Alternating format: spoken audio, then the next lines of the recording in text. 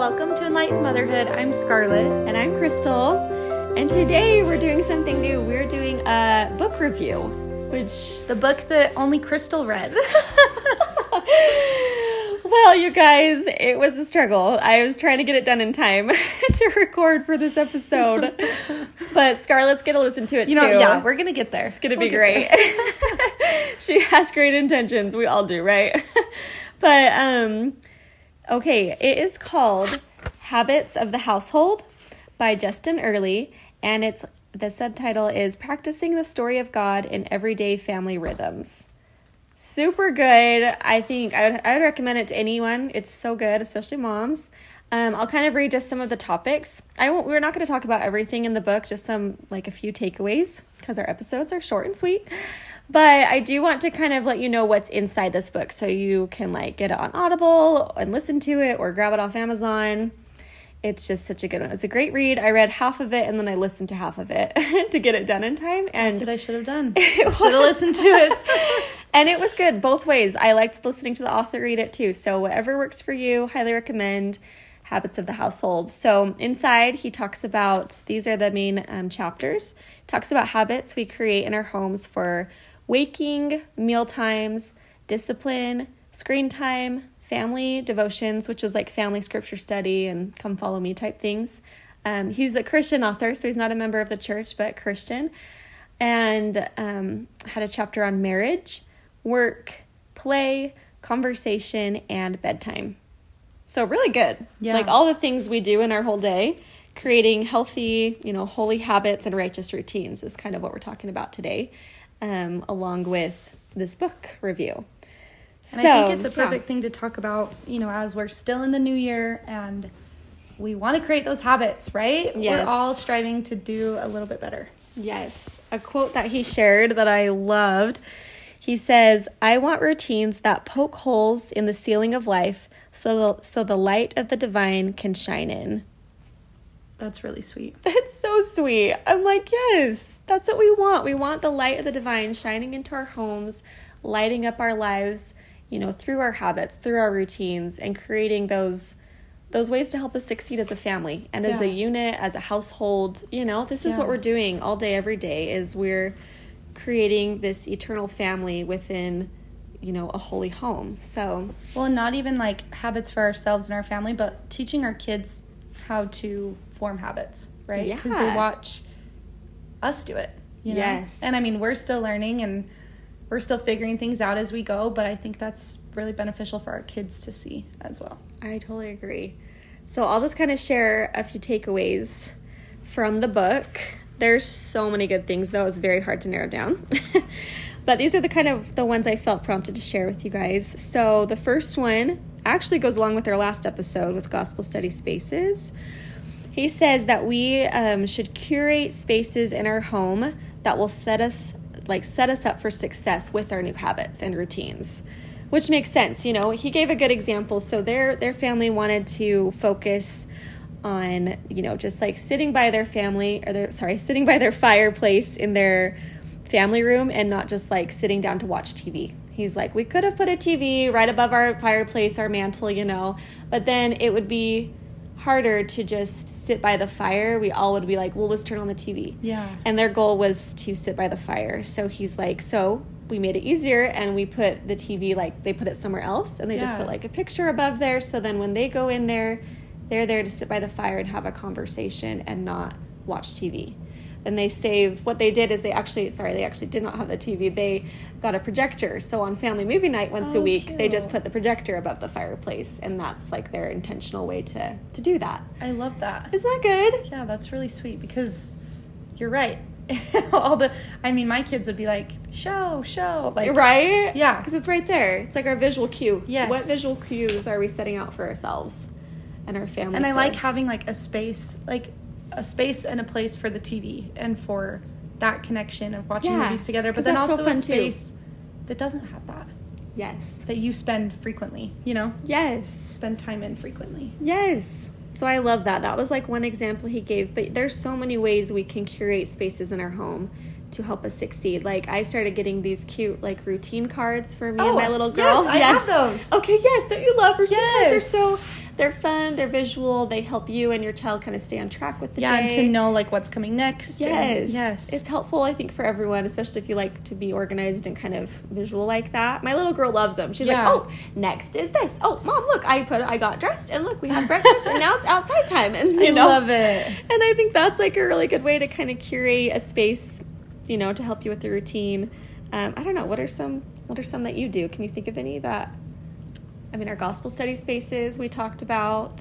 Well, and I think, you know, if you think about like working out, you're going to put your clothes out the night before and your water bottle. Like some people go as far to like fill their water bottle with their pre-workout or whatever. Oh yeah, that's But, you know, once you put your clothes on, then you put your shoes on. And even if you don't work out right away, at least you're ready to go. Yes, right? Yeah. So I think just like you said, creating that space where you can be ready to go, ready to connect and have, I don't know, closeness with your people or closeness with God. I don't know. I think, yeah, I'm like really in thought right now. Love it. We don't really talk about these things before we record our episodes, so it's just as much for us as it is for you. Talking and pondering together. Yes. I don't know. I think like what creates habits and how does that work? I found a conference talk, you guys. It is from 1974.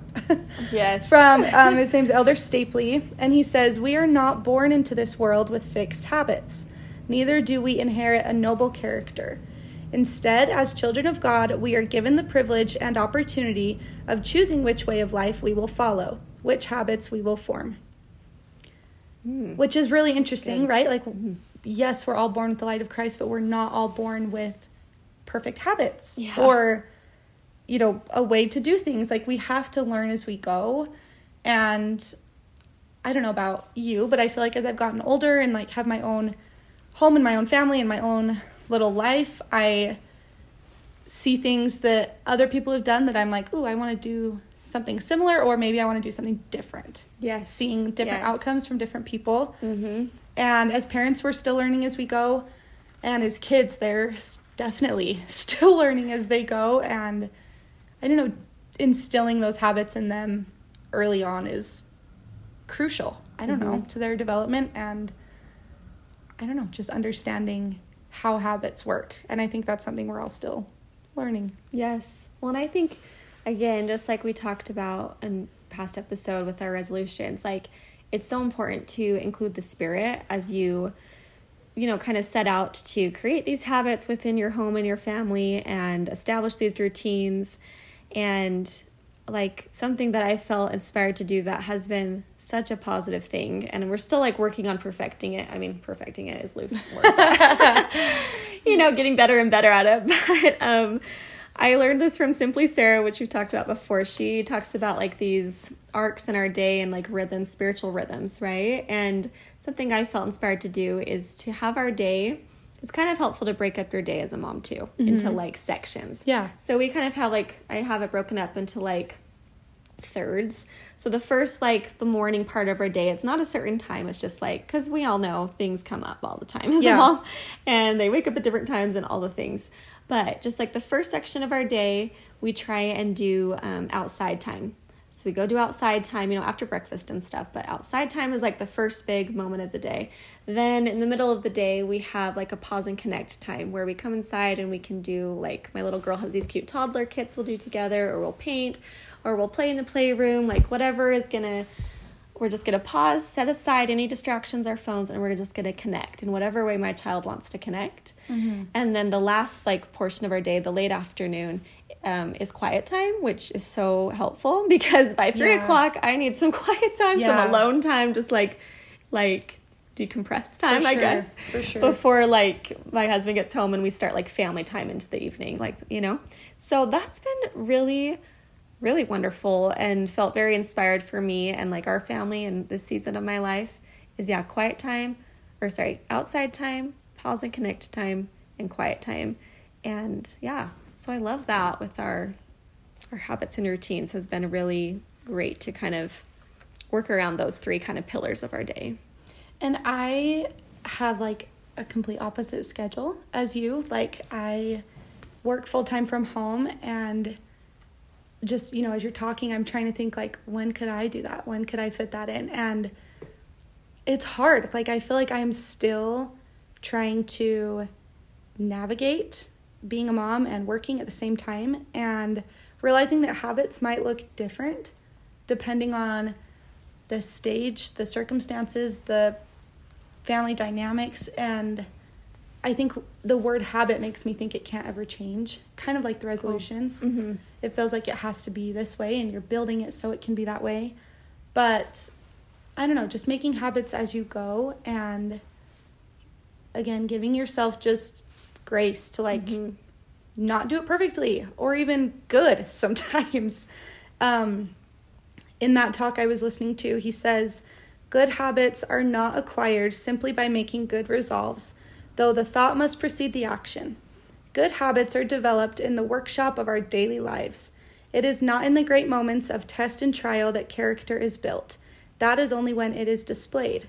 The habits that direct our lives and form our character are fashioned in the often uneventful, commonplace routine of life. They are acquired by practice. And those are some good quotes. Yeah, I love that, because it is in the mundane things, you know, that our habits form. My little family, we recently within the last few years, we've been through some hard things and lost a few family members. And when this happened, I remember telling my husband, like, we have got to figure out how we are going to move forward with this, in the sense that hard things are going to keep happening, right? Mm-hmm. That is life, and things just keep happening. And I remember saying, like, I need to find a way to deal with it, because it's not going to go away. Things are going to keep happening. And so the last few years, I've tried really hard to develop those habits, to have that relationship with God and to have that trust in God, because right now things are good and things are happy and they're healthy and everyone's okay. But, you know, life happens and things can go south quickly, or, you know, you can go through a hard thing very quickly. And I think the whole point of these habits is having that relationship with God to stand on when those storms come. Yeah, that's, you know, really like, you're good. building it now in the mundane, so that when the trial and the test comes, that's when your character is displayed, because you've already built it. That's really good. Like, so foundational to habits, because I think habits, we think of, like, oh, I'm going to drink my water, I'm going to, like, all these kind of surface levels. That is, like, the deepest habit right there. That was good. No, I love Scarlett because she goes deep, you guys, and it's good. That is so good. And I think that is so true. I think that's so good. You're just reminding me of something my husband shared in Sunday school this last week. I just loved it. It's really stuck with me, just how you're talking about how life is just hard and we have to be ready for those challenges. My mother-in-law always says life is just full of challenges. And they're the most faithful, just positive people going through the hardest trials, just, I feel like, constantly. Yeah. And just to see their faith, because they've developed these strong spiritual habits that keep them afloat through the trial, right? Yeah. Then my husband was talking about the Savior and how he was perfect, but he didn't have a perfect life. Yeah. Like, oh, you're right. I think I'm always trying so hard to, like, make things perfect and have, like, the perfect life, and we got to be happy all the time, and we got to do this and that. But I'm like, the Savior's life wasn't that way. His life was, like, hard, and it was full of purpose, though, and service and love and staying close to God and caring about his relationships with people and all of these really eternal and lasting habits and routines, you could say, that he filled his life with. But his life was definitely not perfect, you know? Like, I don't look at that and think, like, oh, yeah, that looks like a fun life. Right. Do you know what I mean? But that's not actually the purpose. And I'm still learning that as I've just been pondering this. But I thought that was so insightful. Like, he lived a perfect life, but his life wasn't perfect, you know? And I think as parents, that's a really good thing to teach our kids, that life is not perfect. Yeah. And, you know, I know we want to be happy and, you know, make our kids feel everything's good all the time. But I also think, you know, as they grow older, like, to let them know that things are hard for mom sometimes. Or, you know, I've had to explain to my 3-year-old that, you know, you have big feelings and you get upset, and so does mom. Like, I'm not going to lie and say that I don't, because I do. And, you know, just showing them that this is what we do when hard things happen. This is how we stand strong when hard things happen. I don't know. Yeah. I just think love that's that thought, Scarlett. interesting to look at in the parenthood perspective. Mm-hmm. Because I would hate for them to grow up thinking life is perfect. And then all of a sudden they're adults and they're like, this isn't perfect. This is not how my mom made it look. Sure. You know? And I think just including them in the hard, too. Yeah. Obviously age helping appropriate. them work through but it. Yeah. Right? Yeah. Work through the hard and know that, you know, you can rely on the Savior through the hard. That's what I do. Like, through my hard, you know? I think that's really good and healthy and what the Savior would want us to do. Is we should always be leading our families to Christ and our children to Christ. Totally. I have a great thought from the book that goes right along with this that I also loved. He said, a messy something is better than a perfect nothing. Oh, I love that. That's so good. I think that's so good. Like, he was talking about scripture study and things like that. Like, sometimes we just think, it needs to be perfect or else we just shouldn't do it. But that is not the case. It's like a messy, crazy scripture study. People are running all over the place, not paying attention. Like, half the family's listening, half of them's not, whatever it is. Like, you doing it in some messy form, but still getting, stumbling through it maybe, in whatever habit it is that you're stumbling through. It's better to have a messy version of it than a perfect nothing of it where you're not doing it at all. Totally. I love that. And I think that makes me feel like, I don't know the word, just like motivated, inspired, like, oh, okay, I can do all the things I want to do, even if it's not perfectly done. Because I definitely get in that mindset of like, no, it needs to look like this. It should be like this. Yeah. But really at the end of the day, that holds you back from doing things, right? It does. And I think with kids, forward, just do it. Nothing is perfect. Everything's messy. Yes. And so if you can embrace that. Yeah. And my husband always talks about his family scripture study growing up, and kids were half asleep reading before school, and I don't know that they got much out of it, but he remembers that, and he like wants that in his own family, so these habits we're forming as we have young kids, like they do make a difference. They will impact our kids, and I don't know, I just think that's really cool to think that he remembered that all these years later, and like he himself wants that. Yes.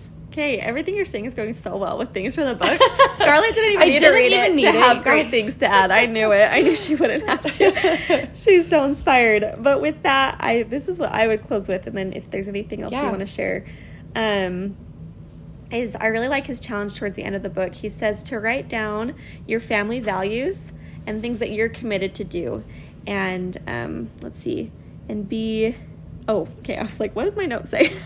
So write down for your family values, things that you're committed to do and be in the future, and, create those habits and routines of how you will get there.